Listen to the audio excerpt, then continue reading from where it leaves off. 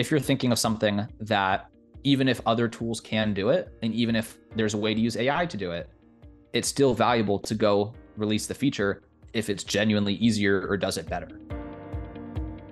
Welcome to the Hyper Engaged podcast. We are so happy to have you along our journey. Here, we uncover bits of knowledge from some of the greatest minds in tech. We unearth the hows, whys, and whats that drive the tech of today. Welcome to the movement. Hello, welcome to the Hyper Engaged podcast, our first episode of 2024. Whoop, whoop. Thank you so much for joining us. I have a beautiful guest here, but before I introduce him, I'm here with my co-host Adil, and my name is Taylor, and we're going to walk you through Lewis's journey. It's very exciting and definitely different than some of the other guests we've had on. Lewis, he's the host of the Lewis and Kyle podcast with over 150 episodes. Correct me if I'm wrong, Lewis, and counting, still going to this day, which is an amazing feat that you're still trugging along in this journey. And you also have a few companies, which we'll definitely dive into. So we really appreciate you. And thank you so much for joining us, Lewis. Yeah, thank you both. I'm excited to be here. So I got to get into it. I got to ask, I got to get into this. What is your why for starting the podcast, and how has it shaped your journey thus far? The why for starting the podcast specifically, I'd say came after a couple of entrepreneurial failures. Not in a massive sense, but they certainly weren't successes. And basically, I had tried several projects over many years.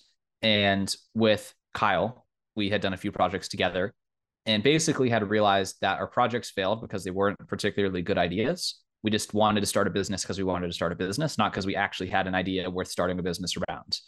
So then we kind of reframed it as, what should we do with ourselves? Let's not start another business just for the sake of starting another business. Let's wait until we actually have a proper premise of a business to start, and let's busy ourselves productively until then. So we were both in college. I was a junior and he was a sophomore. And we had kind of for a couple of years entertained the idea of a podcast. It kind of came into clarity, obviously, with the pandemic timing as like an easy starting trigger.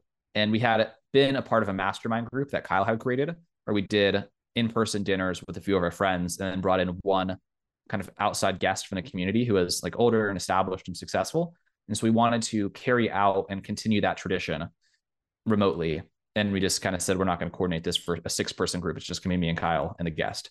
And that is kind of the inception of the podcast, at least the short story. That's incredible. I mean, often when you have some setbacks and failures in your journey, that can be the end for so many people. And they could just go back into that, what everyone else is doing, the 9 to 5, and really never live out their dreams. So it's really incredible that you were able to not only reframe your perspective on those setbacks, but also take those lessons and try to understand, like, how can it teach you and how can it chart your journey forward. So can you talk a little bit about then starting the podcast and then what you learned through the podcast to then create the companies that you built, and then touch on those a bit? Definitely. The second question is a bit more challenging because I'm coming up on 4 years for having done the podcast. And holy shit. Time out. That's a big moment. That is a huge moment. Like, kudos to you for even being that consistent and sticking to it, because so many people just quit after the first or second, episode. Before you answer this question, I got another question for you after this. Definitely. So starting it specifically was fairly straightforward, right? Because I started it in 2020, which means I had internet access, and Google was a nice established product that existed at the time. So it still exists, for the record. Google has not been obliterated by AI quite yet in January of 2024. If someone's listening to this in the future, like, Google, I remember hearing about that. So basically, we just kind of did a very basic Google, and we're like, how do we start a podcast? And I don't totally know what things we had done wrong, painfully wrong, in the months leading up to it to put us in the frame of mind of like, let's not make optimal decisions and let's just get started in a really messy way. But fortunately, that was our attitude. So, I used to analyze decisions that didn't matter, and I still do. I just used to do it much more frequently than I currently do, such as best microphone, best production software, best hosting software, best editing software. And I basically was like, look, if it's on this blog post of the top 10, it's one of the best ones, so it's good enough. And same thing with like every other decision that needed to be made to get started. And we also, I think I'm not totally sure if we had a specific set date for the goal, but I feel like it was one of those things where we started and we're like, if this takes us more than like a week or two to start, we're doing something wrong. Basically, just like, what's the like quick and dirty? How do we just get a podcast out the door? And made the decision. So basically, Google, first tutorial, first set of things that sounded like they checked the boxes.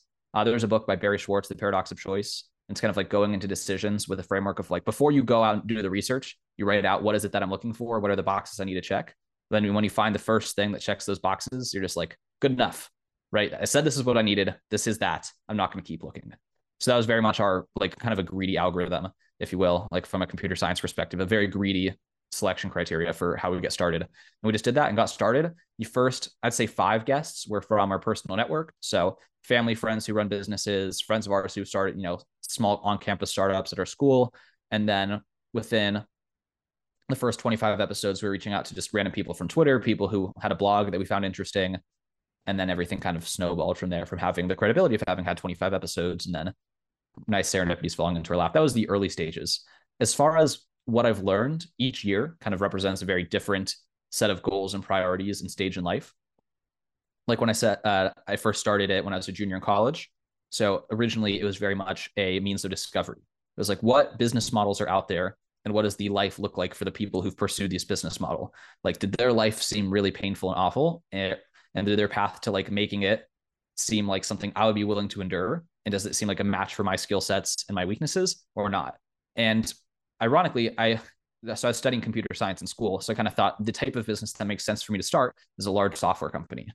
And then I interviewed a lot of SaaS founders and I was like, all of these guys, for the most part, seem miserable.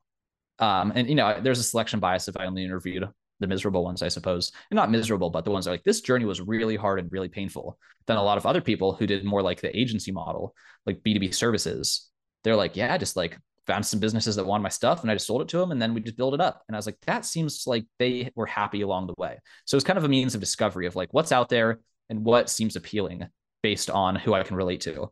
And then in the later years, I can get into like specific lessons, but I know I've been speaking for a few minutes. But at one point I decided, I still didn't have an idea of what business to start, even after several interviews, even after, let's say, like 70. I wasn't totally clear on what to do, and I had graduated by that point. So I kind of decided yet again, I still don't have a business to start. Same problem I had when I started the podcast. I still don't want to just do something for the sake of doing it, because I know that's not going to work out, because I've listened to enough people who just try to do that, and the path sounded painful and like something I wanted to avoid. So it's like, I'm just going to get a job and do stuff in an industry I'm excited about, learning skills I'm excited to learn. And then at some point I'll be in a better position yet again. It's the same exact spot as I was when I started the podcast. What is a useful thing to do with myself because I don't actually know what to do that I want to do in a way that's not set up myself up for failure? So I decided I wanted to work in the Bitcoin and cryptocurrency industry. So at that point, the podcast was just a way to like immediately download a lot of information and important relationships by networking with cool people. And then it was helpful in getting a couple jobs in that industry. And then eventually my co-founder for my current kind of set of businesses had reached out to me wanting me to join those businesses with him. And so I did. I left those jobs to start the business with him. And then from then until now, so I'd say from October, September of 2022 till about present day, the podcast has really been a vehicle for me to say, what am I personally bottlenecked by? And like, why is my business not growing? What skill set do I not have? What people do I not know? And where can I use the podcast to meet those people and learn those things to continue to unblock whatever it is preventing the business from growing? I really thank you so much for those insights. And I love that the one fact that you mentioned earlier, it's where do you place your focus and attention, right? It's finite. So if you're so focused on the shit that doesn't matter, you're going to keep in that loop of doing shit that doesn't matter until you realize, like, just like you mentioned, what are those check boxes? What are the few things that you need to know, or the goals that you have going into that research or going into a specific project that you're looking to get out of that instance, so that you already know once these boxes are checked, that's it, move on to the next thing, and not get caught in that loop of the continuous. I mean, we've all been there, just the continuous nothingness. You're back at the same square you were. And I love too that, you had a different outlook on the podcast. The podcast served a purpose initially, and then that purpose transformed over time. And you didn't really see the podcast that many people start podcasting for, PR and all that stuff. It was really like what it sounds like. It's more for inner development and inner work and understanding where you are personally and professionally, and then understanding how you can align both with yourself internally and your values with your overall goals and what you're really trying to achieve, which is it's just an amazing perspective because, you see the herd of people that go to start a blog or a podcast, and it's very similar and the story is the same. And I feel like that's why they're not able to stand out, because you're doing the same shit everyone else is doing. What do you expect? A different result, which is really powerful. So can you dive a little bit into those businesses with this partner and kind of what the businesses are and who they serve and who your ICP is and what you're thinking around those are? Yeah. So I have three main projects at present outside of the podcast, and in many ways, they're very complementary. So Orbit Metrics was the business that my business partner had started and reached, I'd say, a sustainable level of this is worth pursuing before I ever got involved. So he really took that from 0 to 1 without me there whatsoever. And he actually did that part-time while he was still working at another job. So on the side, he got that to a 0 to 1 stage, and basically to a point where he was making decent money, but not something he wanted to quit his job to do. And because he did a really good job doing software engineering. And basically that business, the core premise was that a lot of businesses that put through a lot of digital ad spend. So like, I don't know what a lot means to different people, but let's say a minimum of like $50,000 a month in digital advertising. Obviously for some people that's like, I spend $50,000 a day. And some people are like, that's our yearly ad spend or like our whatever. But at that amount, basically a small optimization brings in a significant return. And especially if you're spending that money across campaigns, kind of omni-channel, omni doesn't have to mean every single channel, but like a lot of them, then it's pretty guaranteed that you're not analyzing, you're leaving money on the table. Like you're not optimizing everything that could be optimized. And a lot of the reason for that is the aggregation of that data is very time consuming and annoying, and just like, you're just not going to do it. And it requires a certain skill set you may not have or no one from your team has. And there's software it's a difficult thing to do most of the time. Sometimes there are some off the shelf tools that if you're in a very narrow industry in a set use case, it's like all e-commerce brands, for example, use the same marketing mix. So there's some analytics tools that are like custom fit to a common set marketing mix formula. But for most businesses, they do custom stuff because like every business is kind of messy behind the scenes.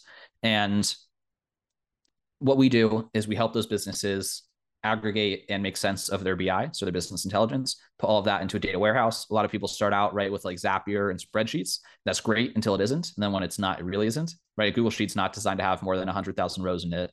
And when you start to have a million rows, your computer gets really slow. And then you have even more aversion to looking at your data, and then you continue to not make good decisions. So the point of that business, I'm really getting into the problem statement here, is we help people clean up their analytics and build reports that are fully automated and give them the level of insight into what they want to have a level of insight into, refresh daily across all campaigns, all platforms, et cetera. Not like literally every single number inside of the business, typically related to, transaction data, so purchases or sales, and then anything related to marketing. So your socials, your paid, your email, et cetera. So that's Orbit Metrics. That's primarily serving a lot of agencies, will be kind of their go-to fractional chief data officer is what we'll call the role, and help them manage the analytics across all of their clients. And then for some brands or businesses that do a lot of advertising themselves, we'll just, be a fractional data officer for the brand directly. And then the second business is called Inbox Ghosts. And this one's, I'd say in many ways, still being incubated. I'm very pleased with what we're delivering to our clients, but we're just coming out of our initial kind of beta cohort of, we had a hypothesis and we wanted to get customers quickly. So we offered at a fairly low price, a straightforward service, which is we will produce a weekly newsletter for your business. Hypothesis there being, there's no reason you shouldn't be reminding people that you exist at least once a week in some capacity. You don't have to remind everyone, but people who are in your potential buyers category might be a good idea to remind them that you exist at a regular interval. It's the same one of those things as the other business where it's important, but it's probably not important enough for a certain size of business to hire a full-time person for that, right? So an analyst, someone to do what we do at Orbit Metrics would require probably like an analyst skill set, which is going to cost any business, including like if they're bringing them on full-time and have to do healthcare and benefits and the whole thing, like $6,000 to $10,000 a month, probably even more. And then for maybe like a junior level marketing person, probably like at least $4,000 a month, probably more than that if they're coming in full-time in-house. And so with these businesses, it's something that's important, but at the certain size of business, not important enough for you to bring on a full-time person. So it gets neglected unless you bring on like a specialist service provider like ourselves. So that's what Inbox Ghost does. It's a done for you weekly newsletter. And then I want to dive a little bit into Orbit metrics a bit, and really interested for the audience that might not know, and myself too, I'm not really. I know that the fractional aspect of, is becoming more of a thing, especially in the economy we're in, because, you have to do more with less and all this. But can you kind of dive into what it means to be a fractional chief data officer and why a company would need one? And then at what specific stage should you be looking at, to onboard this fractional chief data officer? Yeah, I mean, our goal of calling it a C-suite level position rather than saying like we're a part-time analyst for hire, right? A lot of that is framing, but the goal is that if you're hiring a C-level person, you're basically saying that that thing is something I'm not worrying about because I hired someone who's good at it, who's worrying about it for me, and not worrying about it because they're good, but taking care of it. Versus, a part-time analyst kind of sounds like you're hiring another employee, except they're part-time and you still have to manage them. Versus like, a C-suite level position is going to come in and kind of set the strategy and like be like, even if you don't know what you want, I know what you should want because I've seen this problem before. And this is what, let's say it's an e-commerce brand, right? Like they have a store on Shopify. They do your standard playbook of like Facebook, Instagram, those types of things. We'll be like, okay, we've worked with several of these brands. We've built dashboards for, I don't know how many of these companies, dozens. And if the CEO is not like kind of, I don't want to say clueless, but like they're not a numbers person. Maybe they're like the artsy type who just like came up with the product and then accidentally has an ecom brand, which happens frequently, right? They're good at social media. They have an idea. They're good at selling a thing. They're like, oh my goodness, there's a lot happening here. I'm just like an artist. How did this happen? Like that type of person might want someone to come in and be like, look, like these are the numbers you want to pay attention to. This is how you pay attention to them. And this is how you can make decisions based off of them. So that's kind of the like, and then also like, they might have heard like a couple of things before. They're like, well, what's this triple whale thing? And what's the difference between Amazon and Google Cloud? And does that even matter? Like those types of strategic decisions, like kind of like a data governance strategy, that's also not something that they're going to want to like benefit from learning from. It's more like, I trust you. And then ideally the results that follow are like data-driven decisions that lead to better outcomes. Very interesting. And we get to speak with a lot of tech companies that are hiring professional services for these kind of data integrations and analytics and configuring data warehouses and making sure that all the data points are not only unified but they are speaking they're driving action. So if just talking about the tech business, because a lot of them they're listening to this episode, and we have most of the businesses starting from seed to Series B in the first 3 years, product market fit, sitting in there.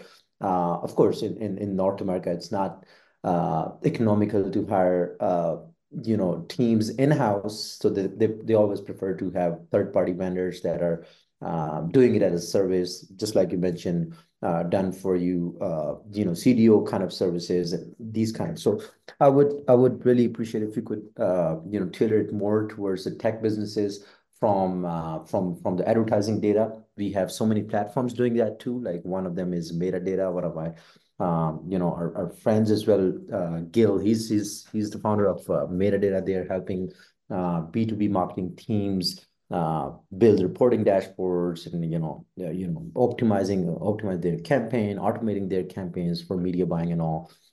So when it comes to data points and data configurations that are impacting directly to the revenue, how do you think it entails when it comes to SaaS businesses, and how does it best fits into the SaaS businesses? You can share one of your case studies or maybe one of the stories from core subscription-based businesses. Sure. I do want to temper what I'm saying. Primarily, I am the business development guy in these businesses. I am usually the face of sales and marketing. I'm the guy on podcasts. My business partner, Sean, we kind of lovingly refer to him as the man in the chair, right? The guy doing the data and overseeing the data projects and being like the high level strategy. So I, as like a proper sales and marketing person, understand things enough to get someone on the conversation, do that sales discovery call, assess if like what they're doing is sophisticated. And I'm like, actually, yeah, we really want to make things better. You got this, like, good job. Or if I'm like, hey guys, like you should probably meet with my guy and like, let him tell you like, really, like you got nothing here and you should have something here because all of this flow of data. there's decisions you should be making. So I'm not the guy who like jumps in and makes that strategy assessment, more like that pre-qualification, typically in like our sales cycle. Mm-hmm. So I don't want to speak out of depth in terms of my expertise for Mm-hmm. like what specifically. I can speak like high level, right? It's like, every business ultimately is governed by only a few key metrics. But in terms of the category broadly, and most of our businesses that we deal with are not venture backed. So they have a different Mm-hmm. set of decision making. So I know for a venture backed company, right, there's certain metrics that you're trying to monitor because of how those are going to look for investors. And like you have other considerations that a lot of our other companies are like, they're established and they're just like, where are we wasting money? How can we do better? And that's kind of the entirety of the conversation. So I don't want to prescribe information where I'm not totally the expert. Mm-hmm. Yeah, that makes complete sense. Like, but definitely it matters a lot for a SaaS business in the early stage to invest into data and have the right people, right team with the right skill set in place to do the things in the right way. Because Yeah. all these companies, you take an example of Gong when we spoke to the C-suite at Gong back in the years, and they said early in the days they invested in data, and that's now it's yielding.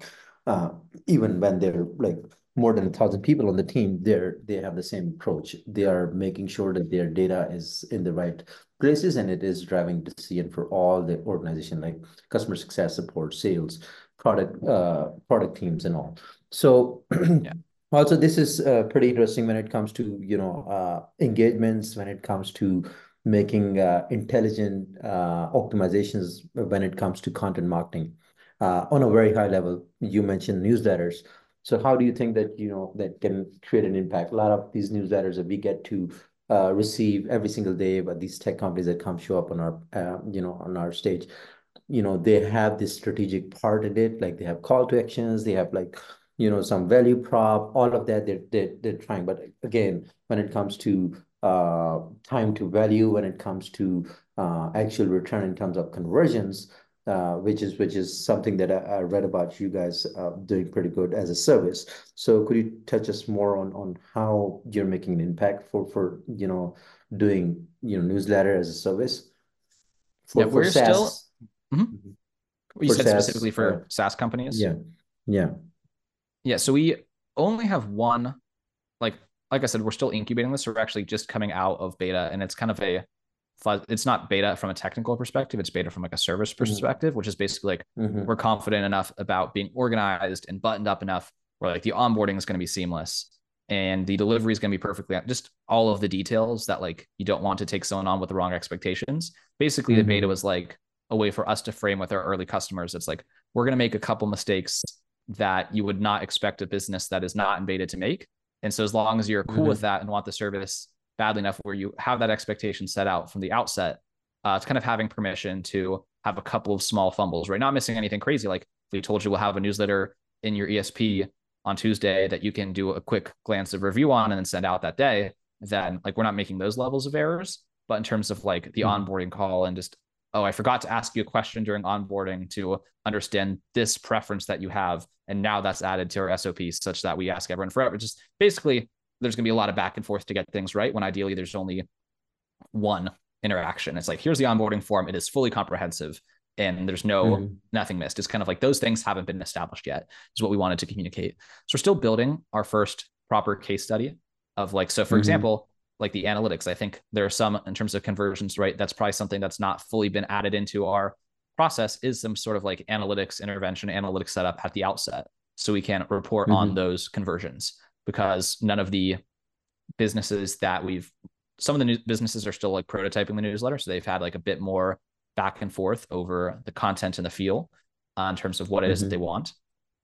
And so for them, it's not yet in that stage where we've launched the newsletter. For the ones that we've launched have been for B2B services, so agencies specifically, that have Mm-hmm. a high touch sales process. So somewhere where, they get on the sales call and there's going to be a, how did you find us? Like, how did you find my calendar? Like, why are we here? And that's going to be like a very traditional, I call it like Mm-hmm. Web 2.0, like in the sense of like, there's no tracking codes. It's just like you have a conversation, like, yeah, read your emails. And then like, okay, this guy came for Mm-hmm. the newsletter. For SaaS, I mean, those things will be easy to add in terms of like setting up the parameters in Google Analytics and tracing people back to either their first session source or those different ways of attributing someone. But our ethos within newsletters is that a lot of people only send emails when they have a sales message.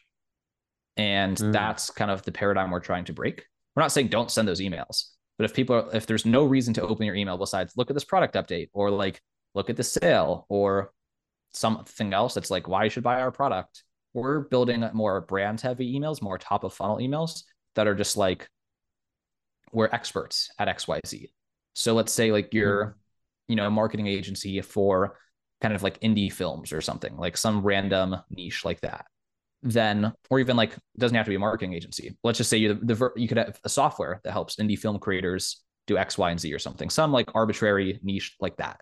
So a traditional person would basically put out an email that's just like case study, how we just did this amazing thing, case study, how we just did this amazing thing, versus what we do in our emails is do more of like an industry report. So it's just like a truly valuable email that's just like, here's a bunch of interesting things that happened in the indie film industry this week, right? This just happened. So it positions the company as an authority and as an expert on that subject matter. It's something people are going to enjoy reading, whether or not they have any plans to buy from you at any point in the future.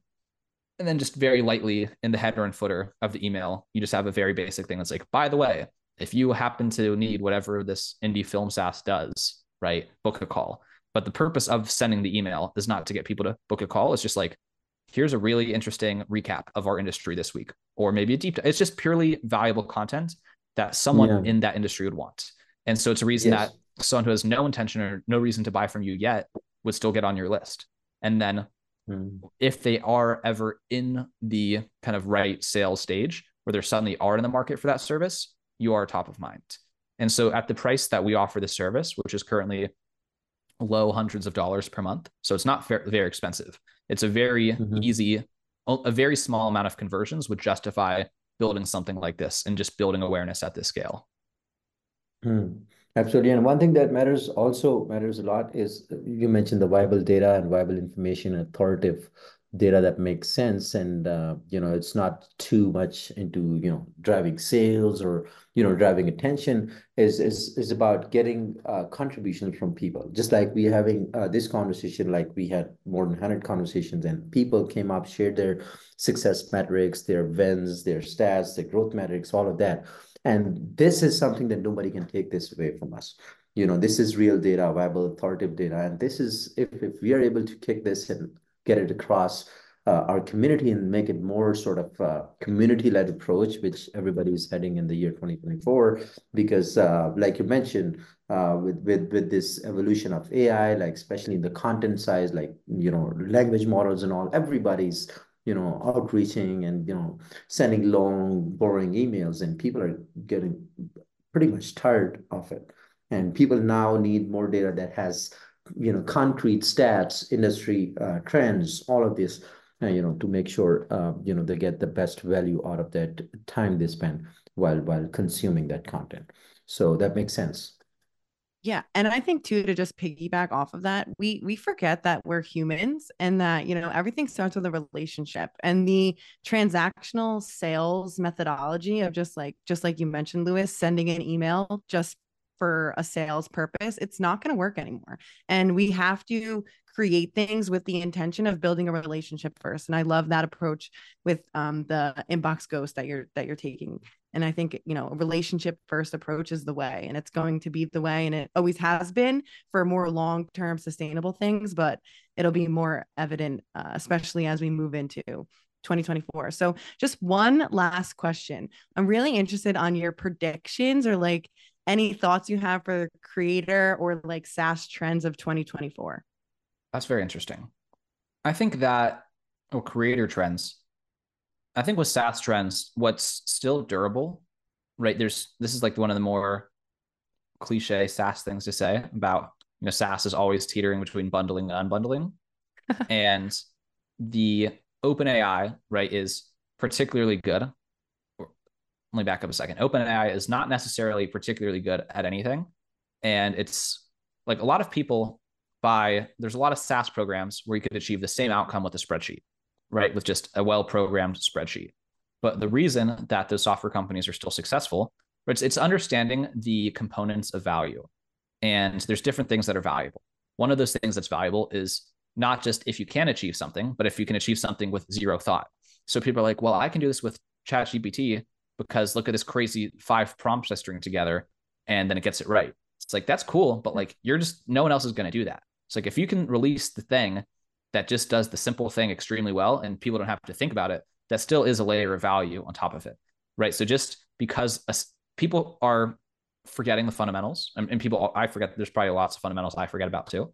It's just a very human thing to like forget the fundamentals and not think critically from like a very basic level. But when you think about why do people purchase anything, it's like there's only a couple of ingredients, right? Like speed, convenience, etc., simplicity, not having to think about something.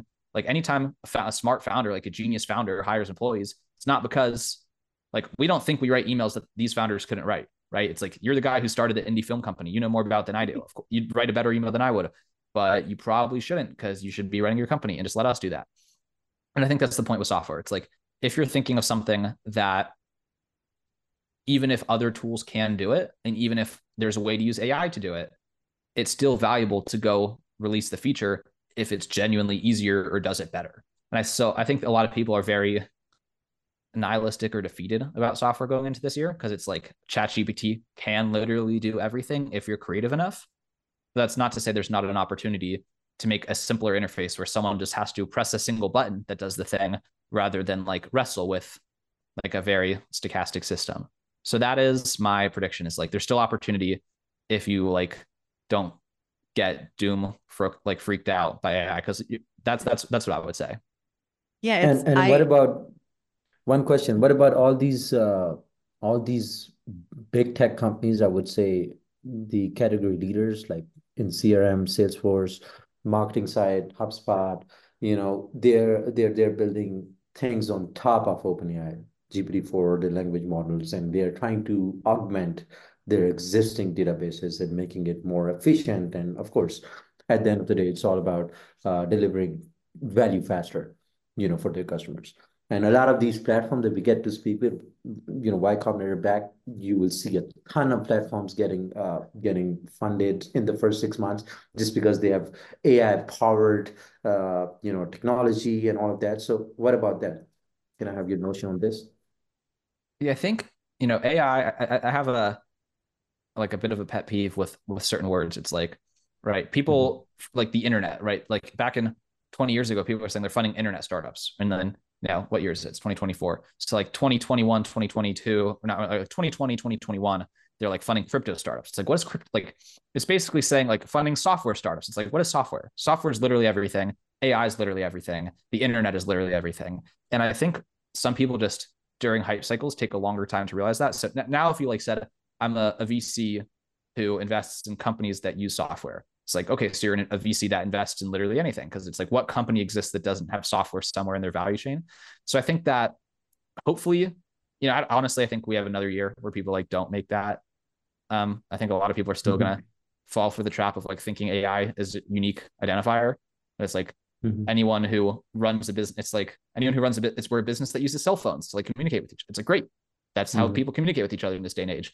I think people eventually like realize that's not unique. It's an expected thing. You're not differentiated by doing the thing. It's like everyone in our company drinks water and has to eat food to stay alive. It's like, yeah, and use AI. It's like, it's kind of just, that's what people do now. And you have to have, it's back to fundamentals. It's like, that's cool. It's about falling for the mechanism versus understanding what the company actually delivers. So there's the hype cycle, and the venture money probably only has so much longer. Hopefully not that much, or maybe hopefully longer, so that people who like see it past the yes can have a nice little win for a while. But basically that will wear off because they're not investing in an actual premise of like, you've identified a well-defined problem that you're uniquely positioned to solve very well. It's you're using something cool and maybe something cool will happen. And that thesis never lasts particularly. I mean, people get lucky, right? And outsized wins, but like, if you don't have the outsized, I'd venture that most of those wins aren't going to pan out unless they happen to stumble into a well-defined problem that they're well positioned to solve. Yeah. No, absolutely. 100%. Riding the wave is just not enough. Exactly. Never. There is no wave. It's just like, or the wave already passed. Like, if the technology was expensive or difficult to use still, that'd be one thing. But now there's genuinely no barriers to using it. And there's no learning curve to using it, in my opinion. Essentially. Absolutely. Well, Louis, We thank you so very much for joining us and for sharing all of your insights and your experience. And yeah, we wish you the very best of 2024. And we're so excited to keep following your journey and see where this year takes you. So thank you again from all of us here at Hyper Engage for joining us. Thank you so much. I appreciate it. Yeah, thank you very much for bringing this infectious energy and this genuinity in the conversation, concrete and opinionated. Thank you. Thank you very much, Luis. Have a good rest of your day. Thank you so very much for staying with us on the episode. Please share your feedback at adil@hyperengage.io. We definitely need it. We will see you next time with another guest on the stage with some concrete tips on how to operate better as a customer success leader and how you can empower engagements with building some meaningful relationships. We qualify people for the episode just to make sure we bring the value to the listeners. Do reach us out if you want to refer any CS leader. Until next time, goodbye and have a good rest of your day.